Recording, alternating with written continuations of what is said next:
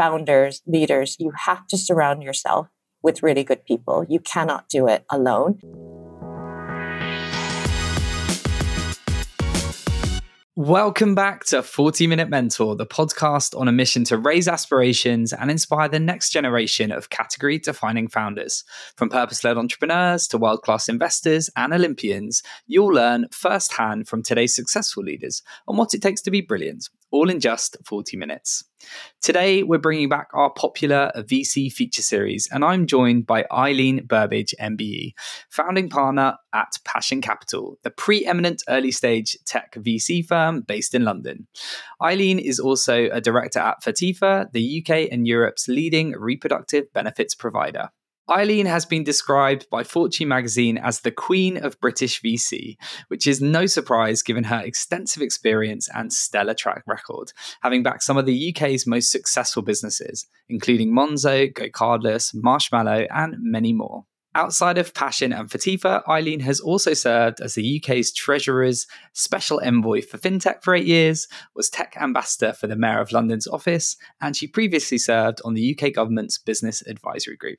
There is so much ground to cover with Eileen, so I am so honoured that she's joined us today on 40-Minute Mentor to dive deeper into her career story. So, a huge welcome, Eileen. It's a real privilege to have you on the podcast. How are you? I'm really well, thank you. Thanks for having me. I really appreciate being on here. Oh, no, the pleasure is all mine. Well, we're going to warm you up, Eileen, as we always do with our guests, with some quick-fire questions. So if you don't mind, can you finish the following sentences after me? Number 1, the deal I am most proud of is... Okay, first of all, I'm already killing this vibe because I know these are supposed to be rapid fire, but I feel like I have to put a disclaimer. And if you don't like this qualifier, you can edit it out later. No, that's cool. But I think the rapid fire is really tough because all of these deserve context. But the first one, and the reason why I paused and had to do that, the context on this one is, I think there's lots of reasons people would expect me to say, or won't be surprised to hear me say, that the deal I'm most proud of is Monzo Bank. But I want to qualify that it's not just because of the sort of financial success that it's become or the value that it's started to already develop and that it has as an enterprise value. I've said from the beginning, I do know there will be Monzo knots, so people who work at Monzo or who did work there years and years ago. I had said as far back as 2016, 2017, 2018, long before it was worth, anywhere near where it's worth now, that I was really proud to have backed that team because it's always lived and delivered value in line with its values.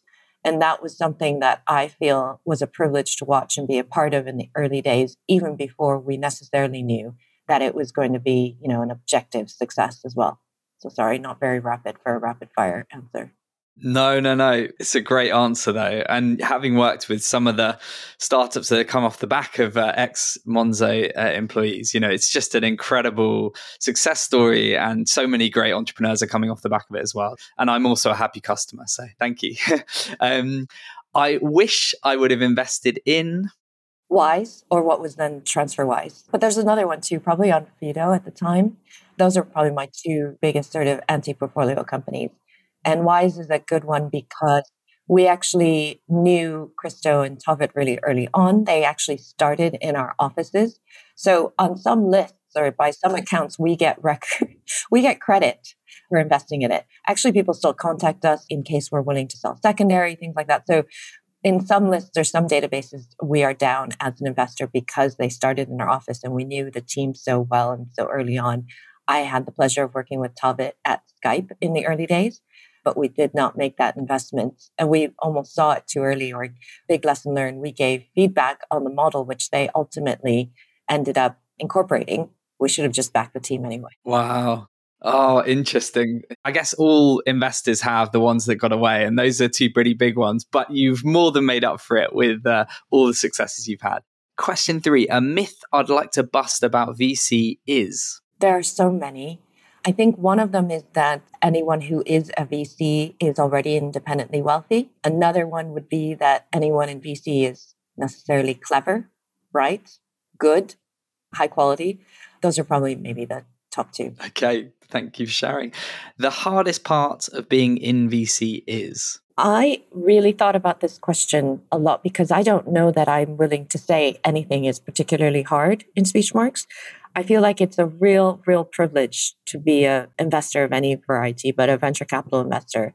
I don't think anything is, again, in speech marks hard compared to, what founders go through and other people that are involved in our day-to-day work. So I really don't think there's anything that's hard or difficult about being a VC. And I guess that also reflects that I think of it as a labor of love, like everything that I do with it. I really enjoy doing it. And I think one has to enjoy doing all of it. I thought about what other people say in answer to this question. I've heard them say, the hardest part is saying no. The hardest part is sifting through all of the deal flow. The hardest part might be fundraising from LPs. The hardest part is getting distributions. The hardest part, any of those things. Again, I feel like those are very much first world problems. And it's part of, again, the privilege of being an investor. So I really don't have an answer to that. Really like that answer because it shows how much you still love what you do. Given all the success you've had and the experience you've had, it's great that you still have that. It is still that labor of love. That's a really inspiring thing to share and hopefully gives me hope because I still love what I've been doing. I'm 11 years into JBM, but I certainly have lots of energy to keep going. Final quickfire question, Eileen. The one thing I'd like to change about VC is? Oh, there's lots of things I'd like to change. Certainly the number of unpleasant people, I'd say. Obviously not everybody, not all VCs, not everyone that I've worked with, but I do think it is a sector or it's a job title or it's an area that has so far been kind of self-selecting or even not self-selecting, but selecting of certain types of personalities and people of certain stature, accomplishment or achievement or certain backgrounds that don't really necessarily line up with being the most pleasant, likable, high integrity, nice to work with people. So, put another way, I think there are a lot of jerks to see that change. Yeah, definitely. I think in the scheme of things, it's been really interesting to see the different types of characters within it. And thankfully, we've been very lucky to work with lots of lovely people, but there are some jerks, let's put it that way, like there are in a lot of industries. And hopefully that will change over time. And I guess we'll come on to talk a bit about diversity and inclusion later on in the conversation. But I think that's where having a broader cross-section of society writing checks, I think could hopefully help some of that. Amazing. Well, Eileen, thank you. Already, you've shared some fascinating insights into how you think of things, and your love for VC is clear, but would love to take you back in time now before we talk more about Passion Capital. And I'd love to learn a bit more about your upbringing and early careers. So do you mind sharing a bit more about what a younger Eileen was like, what your upbringing was like, and perhaps a little bit more about your early career as an operator? And how did that shape you to be the person you are today? Yeah, of course. So probably I think of it as a quite a boring story, but I was born and raised in the Midwestern part of the state. So in the suburbs of Chicago, which is largely Caucasian, white community.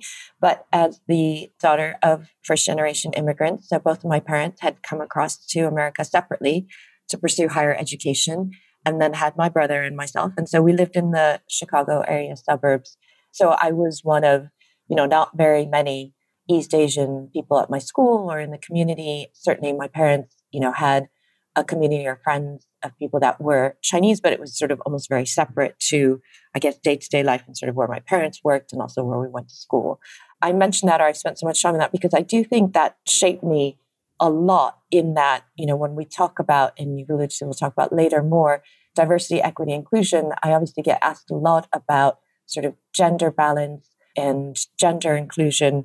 And for me, for so much of my life, until I was really an adult in the workplace, I only thought about sort of ethnic inclusion or ethnic diversity and sort of othering in speech marks, in that I really thought it was a sort of a big challenge for me being non-Caucasian in a really sort of, white dominated society. And I really thought there was no issues necessarily or no systemic challenges, or certainly far fewer, to being a girl while growing up than to being a Chinese girl.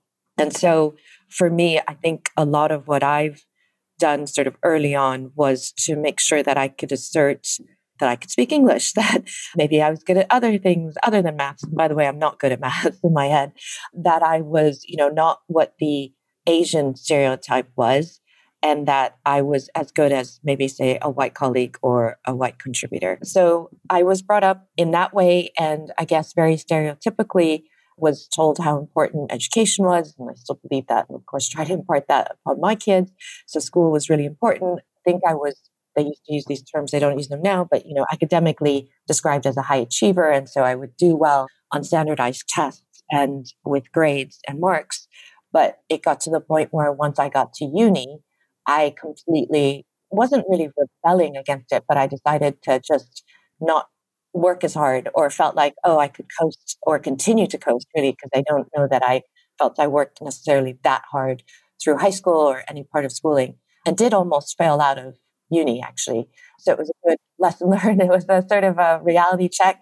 And I feel really lucky because I got a computer science degree from the University of Illinois. But actually, at the time that I was there were two computer science programs. One was in the math college and one was in the engineering college.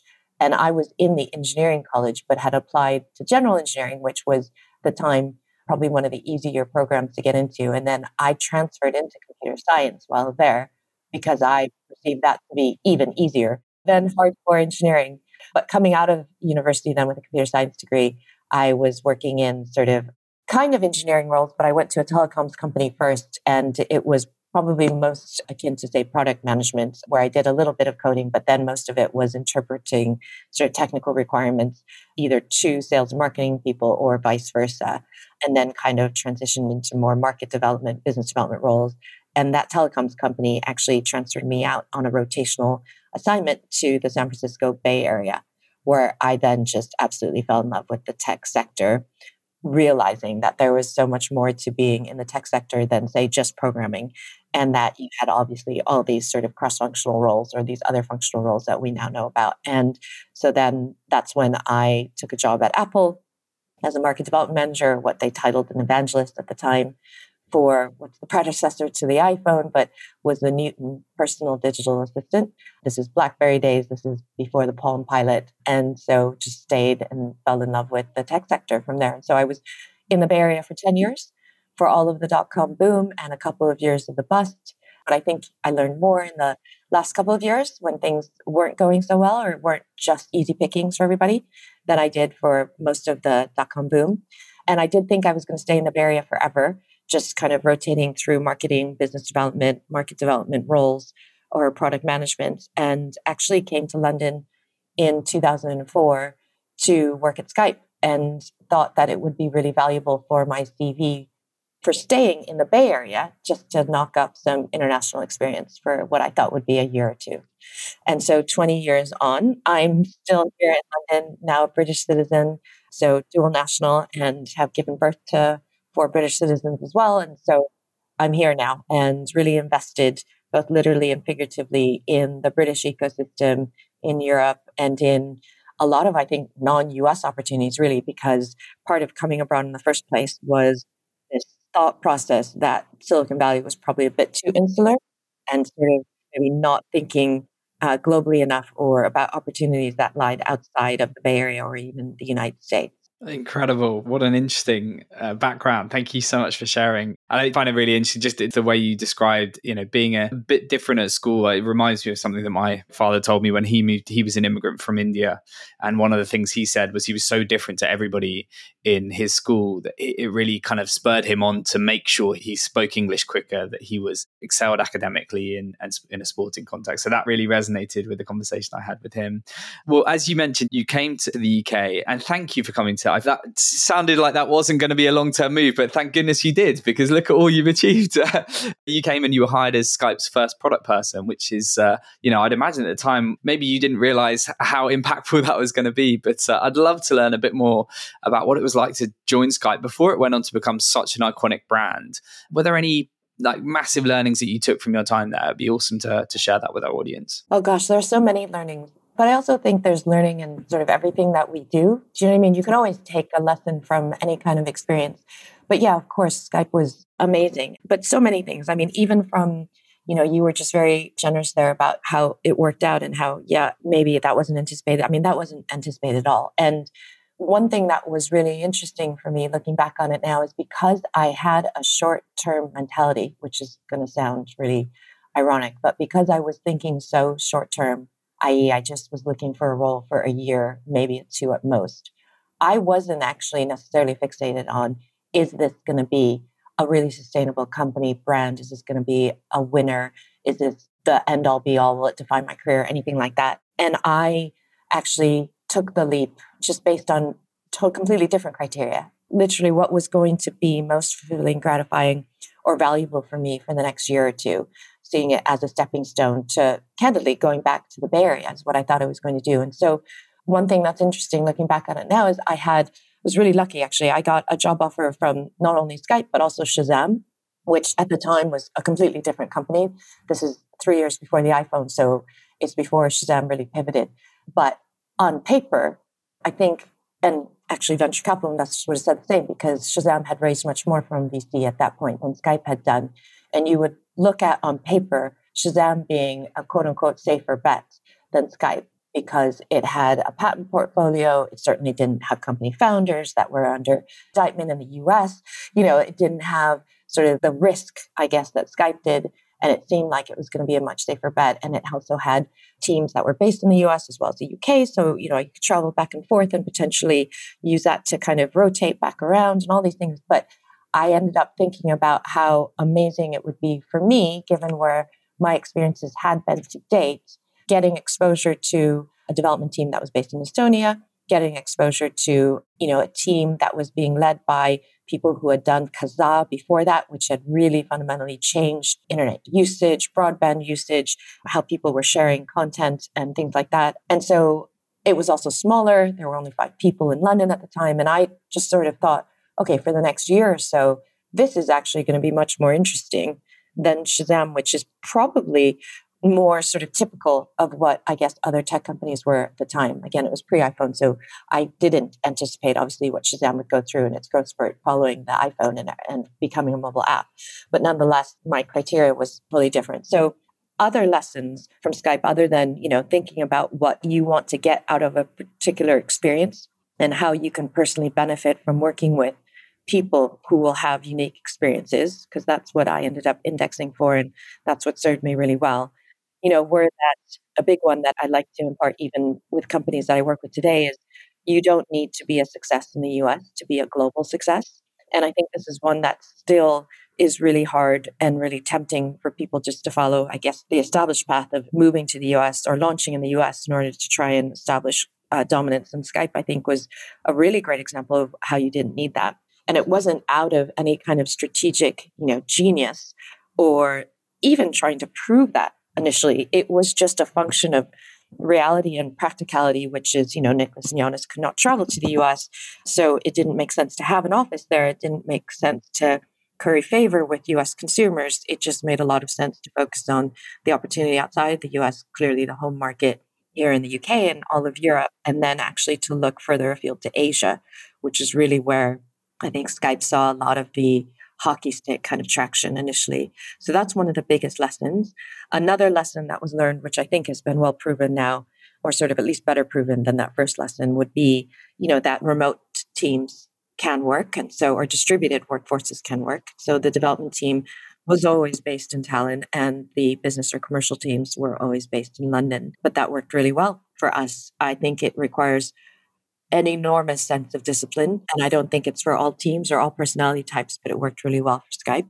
Another lesson was just to push as hard as possible and just to keep testing things and not to necessarily be worried about, competition. So one of the things that I wrestled with when I took the role or thought about joining the company was, because I was such a geek or in tech already, I was mindful that there was already voice over IP product offerings. So you could already do voice calling of a certain kind, AOL Messenger or an AIM or an MSN Messenger or an Yahoo Messenger, and basically all the messaging apps. You could do voice calling, but it was terrible, right? The quality was awful. And Skype's first sort of tagline was that it just works, and it wasn't working on the other platforms. So for someone like me that was thinking about it as a job opportunity, it was like, well, how's this going to be different? How's it going to be better? And clearly, if it could have been better, AOL would have done it, or Yahoo would have done it, or all these companies with massive resources, Microsoft, MSN would have done it. But being able to be confident in one's own innovation, in the IP that they had, in the learnings that they'd had from scaling,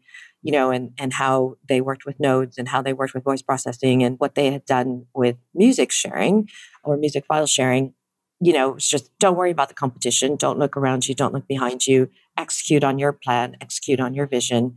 And if something that does work, if it's something that there is value for consumers, it will end up becoming an enduring, lasting proposition. Great. So many fascinating lessons there. Thank you, Eileen. You obviously reported to Nicholas Zenstrom when you were there, who's obviously had a stellar career, both at Skype and then obviously as an investor. So what was that dynamic like? And what were your big learnings from working closely with him?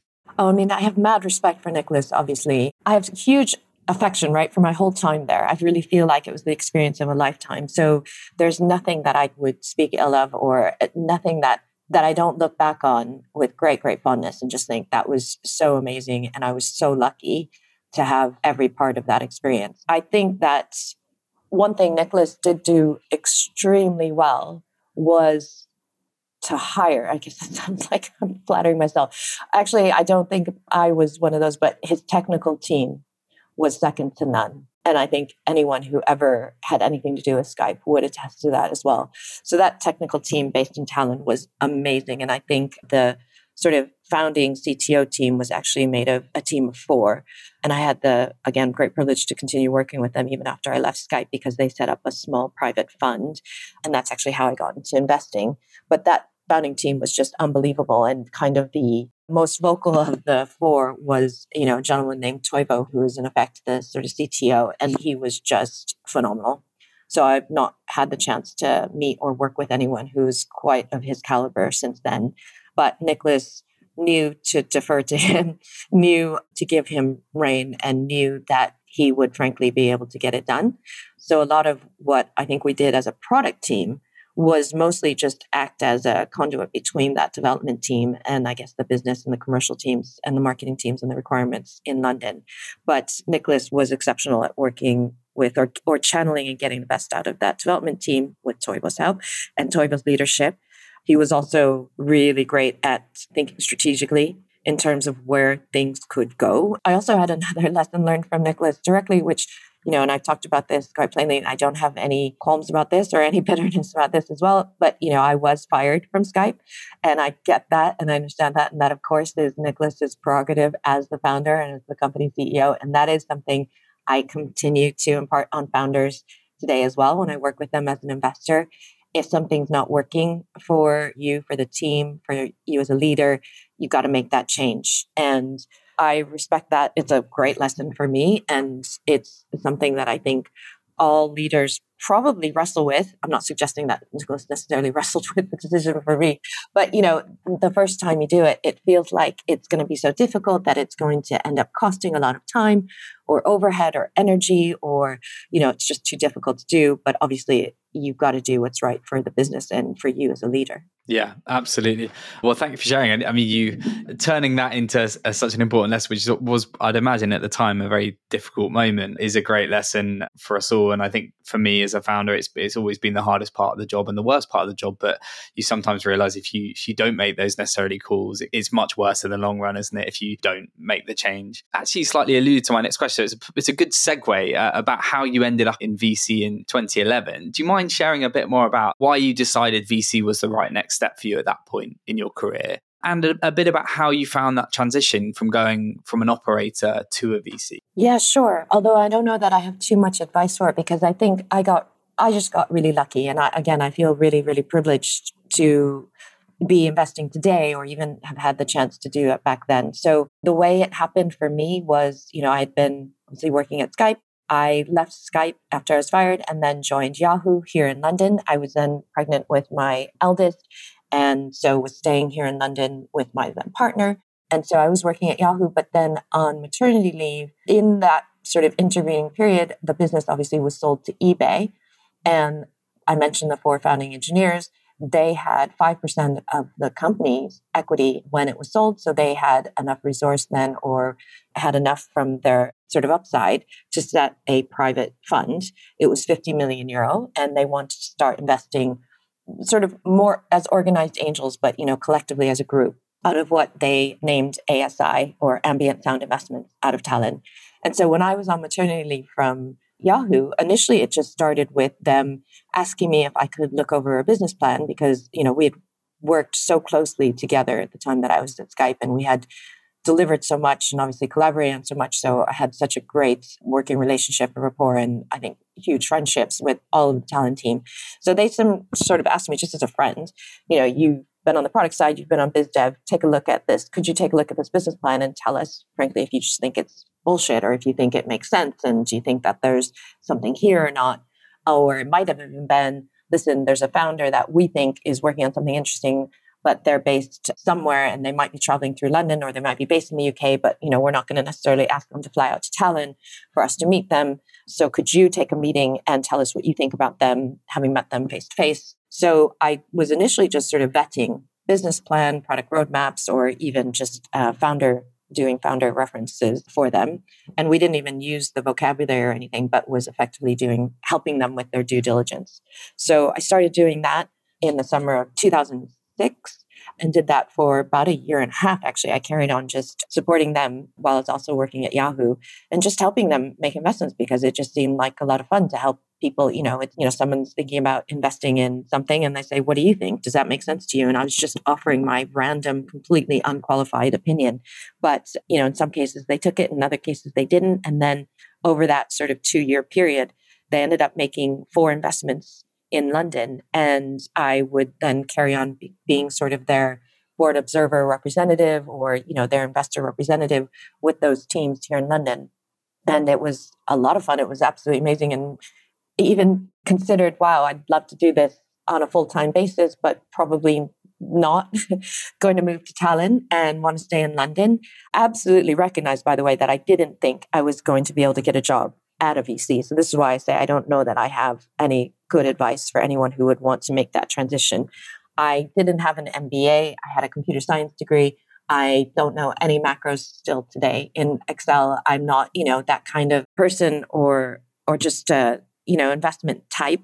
I had only operational experience and an understanding for technical concepts. So I'm sure I wouldn't have gotten hired as an associate at Index or Balderton or Excel, which were, the 3 big ones at the time. And didn't want to move to Tallinn. But through the course of the 4 companies that they invested in the UK and that I started working with, I met what eventually became my founding partners at Passion. And so we started working together really in 2009 in terms of thinking about fundraising and what we wanted to do. And then, started investing out of Passion Capital Fund 1 in 2011. Wow, what a story. Was there a original or existing or continuous investment thesis that you had? I know you're obviously an early stage investor, so I'd love to know why early stage and what you think makes a great early stage investor. So I think for me, early stage always made the most sense because I had that experience at Skype and I knew what we went through when we were 5 people in London. And then I think at the time that I left, it was about 50. And then I think, the talent team was, I don't know, between 10 and 15 when I joined and into the hundreds by the time that I left. And I remember that I had joined right after Skype had raised from Index, but then I left right before the sale to eBay. So I'd kind of been through that stage. And so it made the most sense for me to apply my experiences to helping other people that might want to go through that similar stage. I think the other reason for me early stage makes sense is because of what I said I'm not good at, right? So I'm not, again, the Excel kind of warrior. I don't look at profit margins and how to improve those over time. I'm not the one who's going to deep dive into cohort analysis necessarily. I'm the one who I think is more looking at how do you build the team? How do you establish the culture? How do you get working dynamics in place? How do you set about establishing kind of a cadence and objectives, and how do you try and execute on those in the early days? So for me, it's where I think I could lend the most experience and the best advice, but also kind of assess what may or may not work. And then I guess tying it all together, for me, early stage investing really is all about the people. I know everybody says that probably about every stage of investing, but I do think it's even more true or the most true at the earliest stages because there's nothing else to diligence, frankly, right? You don't have a business model to look at. You don't have 3 years of financials to look at. You don't have a profit margin to analyze. You don't have inventory. You don't have stock. You don't have an IP portfolio. You just have these people who are telling you, this is what I want to do. This is the reason I want to do it. And this is why I think I'll be able to pull it off. And that's all you really have to go by. Whereas for later stage investing, you could look at a lot of other things. And if there's a model that's already working, you could even potentially, bring in new talent or swap out talent and even optimize it further. So for me, it is about early stage investing. It's what I enjoy doing. And it's always been about the people. And people are what resonates with me most. And we are very similar, and that's why I'm a headhunter, and I love people, and I love the people aspect, and that's it's probably another reason why we really enjoy working with investors. I think it's a really unique vantage point you have, and clearly, based on Passion Capital's success, you made over 100 tech investments, backed billion-dollar companies like Monzo, Marshmallow, etc. You're very good at picking winners when it comes to the right leaders and people. So I'd love to talk a bit about talent in a minute, but there are going to be founders listening to this that will want to raise from funds like Passion Capital. So can you share what you look for when you're assessing those early stage founders and their businesses? What is it that kind of really draws you in? And on the flip side, what are the red flags that would put you off? Easier to start with the red flags. So I think that for us, I know it's going to sound obvious, but we've long sort of considered that in order to really, really build a successful business, and one that's going to have massive enterprise value, that is eventually, at some point in time, going to be a really big team. It's going to be one that has a lot of customers, whether they're consumers or other businesses, and they're ones that are going to have lots of stakeholders, so other investors, distribution partners, channel partners, or the like. And so for all of those relationships or those touch points, the leaders of the business, for us, the thing that we index the most on is integrity and their ability to basically be compelling to other people. And so I really put that as a combination of things, because one can be really, really compelling, but can also just be a con artist, right? I mean, that's what the best con artists are. They're really compelling, really engaging, and they get people to really, really go for what they're pitching. But for us, it's a mix of that with integrity as well. And so wanting to build something that's sustainable, long lasting, and of value to people. So it's also got to be somebody that we feel, and we could be wrong, and there's really no good measure for this. I don't have an optimal or an objective test for this or criteria for this, but we had to always feel like we could trust them. That doesn't mean that we had to trust them to want to do maybe the things that we would want them to do or to have the same judgment as us, but meaning that we trusted what they were telling us. So they could vehemently disagree with us and say, well, no, actually, I'm going this way, or I just think that's not true, and I'm going to apply this thesis, and I'm going to try this instead.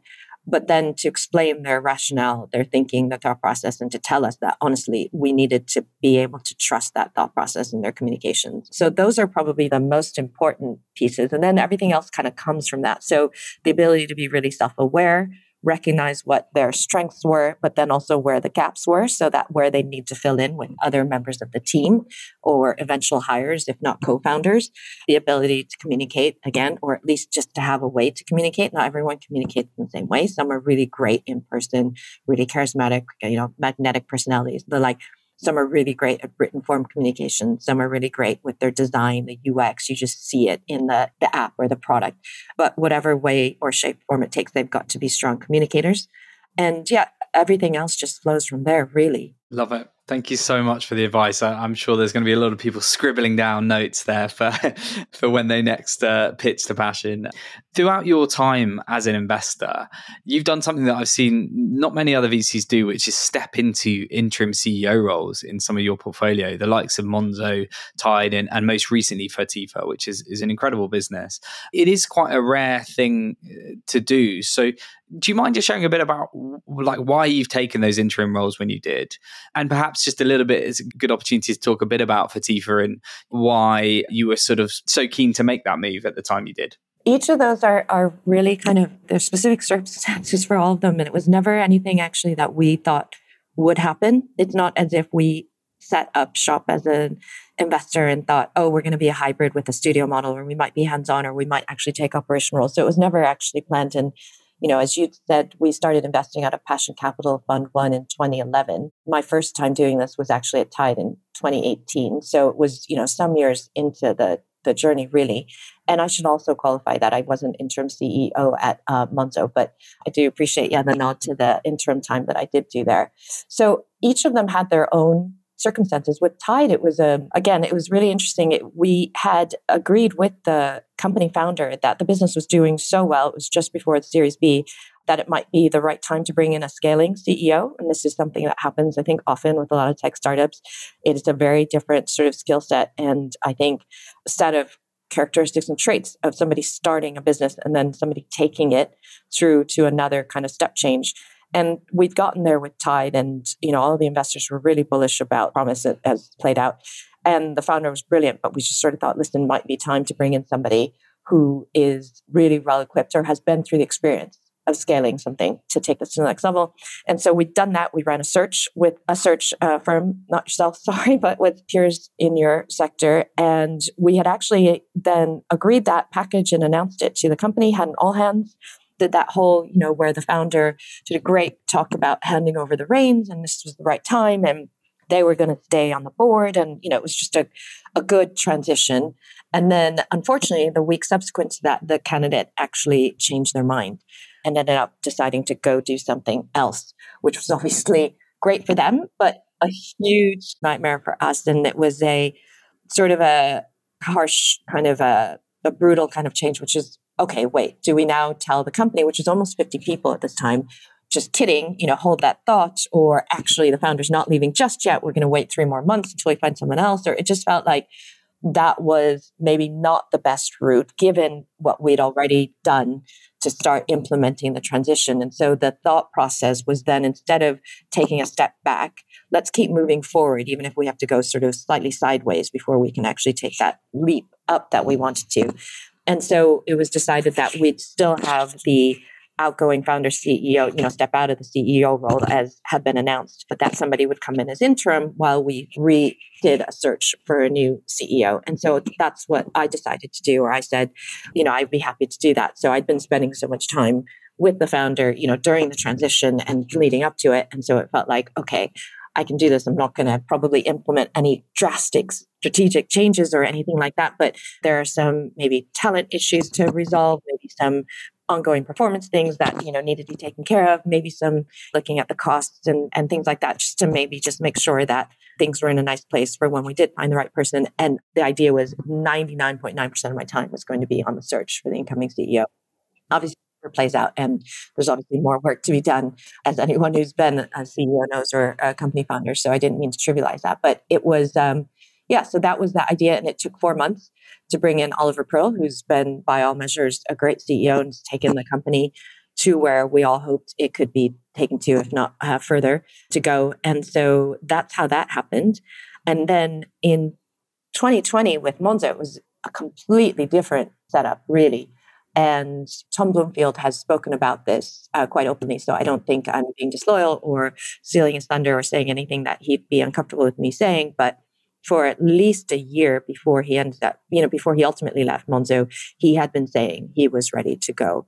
And I think a lot of lessons that I've learned from that whole process, because I think we kind of failed him as a board and as, advisors or as supporters by not recognizing that sooner, or at least from a governance point of view, by not putting in a really concrete or reliable succession plan in place before he had sort of raised his hand and said, listen, I'm ready to go. So I remember him first saying it to me in about summer, August of 2019. I remember him taking a 3-week Christmas holiday at the end of that year. But I also remember talking to him then that Sunday before everyone goes back to work, whether it was the 3rd or the 4th or the 5th of January, whatever, and saying, how are you feeling? And are you feeling better about things or slightly more invigorated? And he said bluntly and very candidly, no, I am not. I haven't been able to sleep the last few nights because I'm dreading going back and I'm just not in the right headspace for this. Obviously Monzo at this point had become a regulated bank. It had millions of customers. It had millions in deposits. It was a very different type of business than the one that he helped to co-found in 2015. And so my first involvement in Monzo was just actually to give him a bit of cover, if it will, or just to have his back. And I think he wouldn't mind me paraphrasing it this way. He got to the point where he said, listen, I just don't want to deal with the people shit and the regulatory shit anymore. And I just want to focus on product and vision and, delighting our customers. And so I decided I'd go in, and we talked about me being involved maybe 3 days a week to give him some cover on the people stuff. On the people side, constant demands for headcount, constant requests on budget, constant complaints or kind of conflicts about resourcing, things like that. And that I would maybe help with that. And also building up a bit of the C-suite around him, if not a direct succession plan. And that actually at the same time, our chair, Gary Hoffman, stepped in for a few more, I think, days a week as well to help on the regulatory sort of side. So that was the plan. And then what happened was, I don't know if it was 3 weeks or 5 weeks later, I kind of forget now, but then we had the pandemic and I guess talks of first lockdown because of COVID. So that's what really changed it. And what started as sort of a 3-day a week, I'm going to have Tom's back here and we'll look for a way for him to transition out over the next sort of 3 to 6 months, became a sort of all out, all hands on deck, full time, or even more than full-time gig where it lasted 10 months in the end. I did help with a lot of the people stuff, but unfortunately that ended up being things like closing down the service center in Las Vegas, implementing a redundancy program, talking about salary sacrifice. And, we ultimately ended up taking out 25% of the cost out of the business almost right away, or in, 3 to 6 months time. We also did get succession planning in place for Tom. And obviously he left the business towards the middle of the year. But not only did we then bring in TS as the CEO, we also brought in Sujata as the COO. We brought in James as the CFO. Subsequent to that, we brought in, Mike Hudak as the Chief Product Officer. We brought in new General Counsel and Steph, new Chief Risk Officer, Ian. So basically the entire C-suite in 2020 is overhauled. So big job. No, it was a work of many. But I think that one, it's an interesting thing if I look back on it now, because I don't know if we hadn't already agreed that I might do a few days a week to support Tom, if I would have jumped in to help as much as I'd done, when COVID hit. I'd like to think that I would have done, but it certainly made it a lot easier, or just the more natural thing, because I was already kind of being held to account and sort of attending his kind of weekly stand-ups or even daily stand-ups, his C-suite and the like. But this one was more about, I guess what every other business leader had to do in 2020, which is just, react to COVID and a global pandemic. And then for us at Passion, it was an obvious thing because of the portfolio value that Monzo represented to us, right? So it was what was going to be a potentially existential time for Monzo was then very naturally potentially an existential, not existential for the fund, but was going to be really material to the fund's position and the fund's success ultimately. And then when Fertifa happened, and it's a deal that I co-led with my passion partner Mullen during lockdown in October 2020. We both passionately support reproductive health and believe that it's been classically underinvested in. Really, we're looking for something to do in the UK. And I had been an angel investor in a US company called Maven Clinic before. So I really believed in the Fertifa proposition. We had happily backed it in October 2020. It was doing actually really well. So this is maybe closer to a Tide-like situation than a Monzo, but not even close. Still, 10-person team in 2021, and one that wasn't quite gelling internally, but doing really well commercially. So had signed up the likes of Centrica, NatWest, and Meta as clients. And so for us as investors, we thought, gosh, they've signed up fantastic logos. They're doing what would be usually described as the impossible, but they're just having a bit of difficulty getting going, building a culture, establishing sort of a well-functioning team. But it's only 7-10 people at this point in time. I will go in, is what I thought I'd do, and just bring in a CEO like I had done at Tide, but it should be, much easier because it's a smaller team at an earlier stage. And I'll just look for somebody who wants to be a startup founder, but maybe doesn't have their perfect idea yet.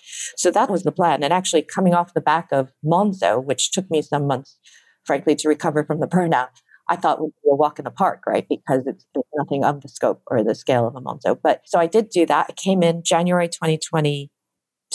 I spent the first 5 weeks actually interviewing more than 50 candidates for people that I thought could make great CEOs for Fertifa. At the same time, I obviously also wanted to continue hiring, wanted to help the team gel, work through some of the people or the cultural issues or some of the ways of working. And so clearly got emotionally invested with the people and the team and also the proposition and the patients we were supporting and people having Fertifa babies and all of that. And basically just felt even more in love with the company, the proposition, the opportunity, and what we're doing. And so I don't know which comes first or, if one feeds the other, but I couldn't quite get the ideal candidate to come in.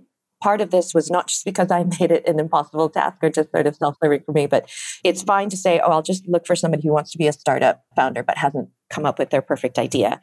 But it's something else to have a situation where I have a certain amount of options to lend from an option pool to somebody to take on basically, that much risk as being a startup founder, but a fraction of the equity they would have if they were a startup founder. So that's where I had a bit of a mismatch. And the type of people I was looking for would obviously want and also be able to command the kind of equity that they deserved if they did start their own business. And yet I was trying to probably appeal to them with, a fraction of that. So that's why I wasn't able to find the person, I think, the ideal person at least, or the caliber that I wanted. And at the same time, I was falling more and more in love with it, sort of thinking, okay, somehow I am sort of making more time to focus on this along with everything else that I'm doing. So what happens if I kind of try to keep doing it myself? And then here I am now 2 full years later, but I do still love it. It's another labor of love. It's something, it's true that you do make time for the things that you love to do. I'm really proud of everything that Fatif has been able to achieve as a team and a company in the last 2 years. I'm really lucky the team was accepting of me, even with all of the other things that I also do in addition, like with passion and everything else that I still do. And I'm also really fortunate that, we got really supportive investors to also buy into that as well. And so, we closed a seed round in May last year. And, I'm really excited because we've got some of the best backers you could ever hope for. Incredible. So interesting to hear the context to those different moves and just how passionate you are about Fatifa. It sounds like an amazing business. So thank you for the context, Eileen. Before we wrap up the interview, Eileen, I could talk to you for hours. But I'm going to distill my last 2 questions.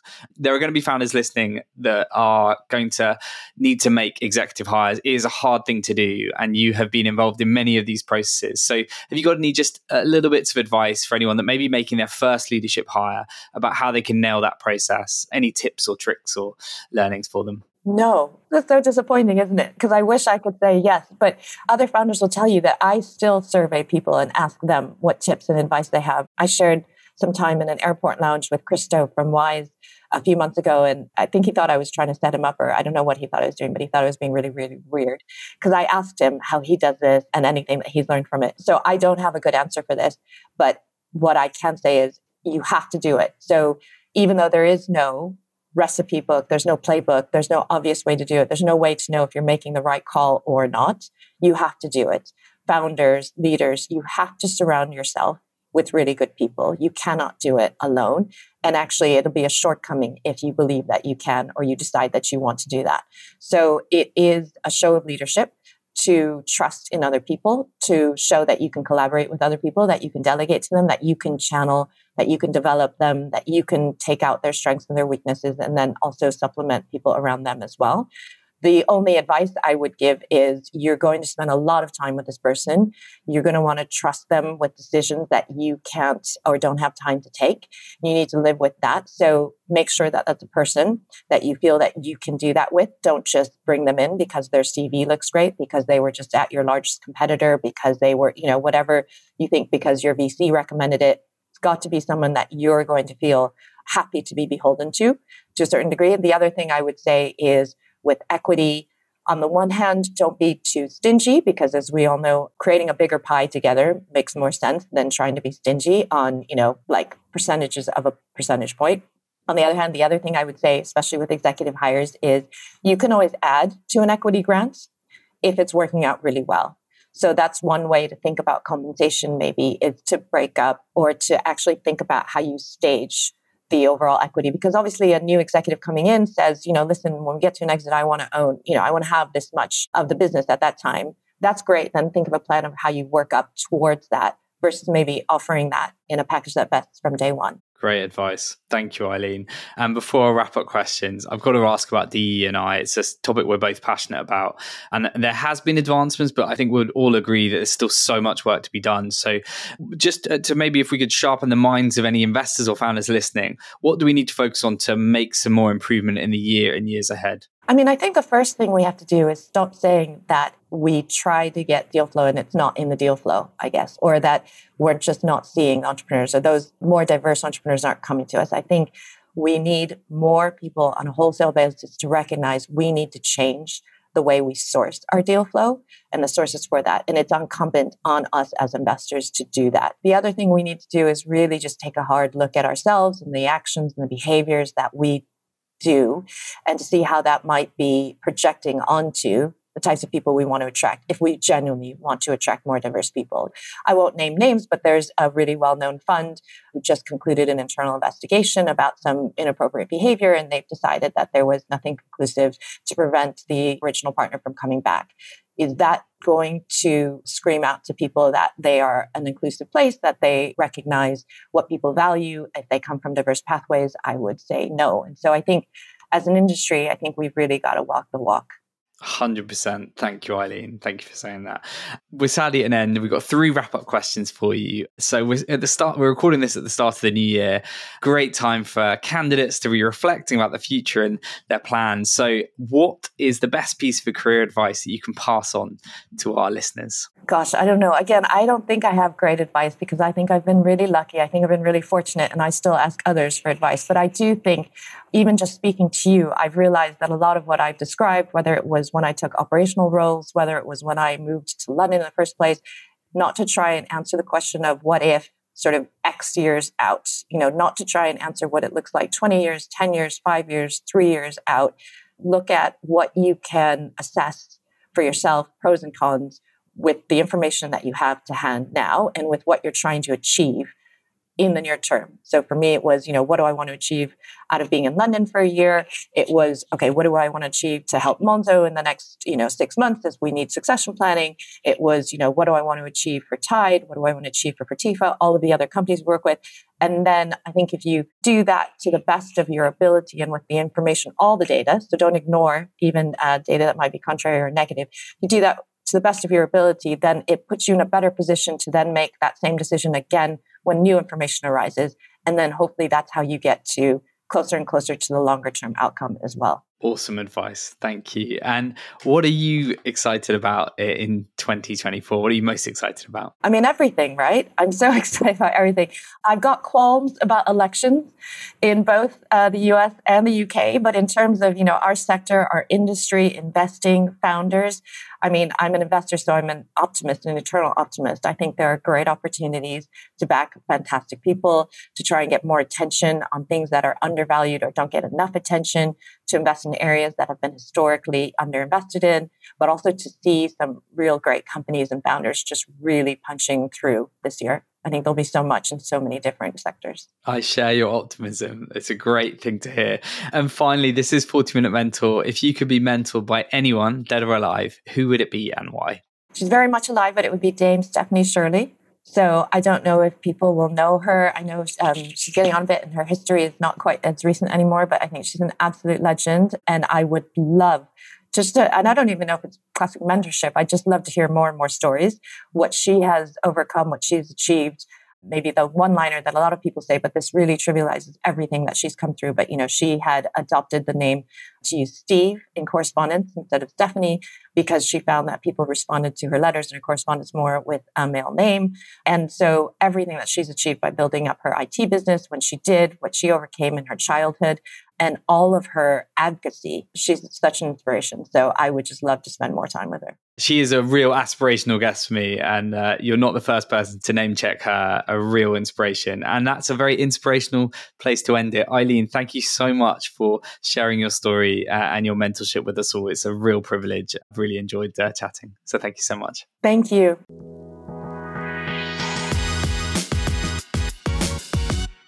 And that is all from us today. Thank you so much for tuning into this episode. We really hope you enjoyed it even half as much as we enjoyed recording it. If you're a new listener and haven't left us feedback before, we would really appreciate it if you did. We'd love to hear what you love most about 40-Minute Mentor and how you think we can make it even better. So if you have 30 seconds after this episode, I'd be so grateful if you could head to ratethispodcast.com/40mm and leave us a rating and review. You can also leave us a review on your favorite podcast platform. As always, if we've left any questions unanswered in today's episode, or if you have any any suggestions for future episodes, then please do let our head of marketing, Hannah, know. Thank you so much again for all your support, and I hope to see you next Wednesday for even more pocket-sized mentorship.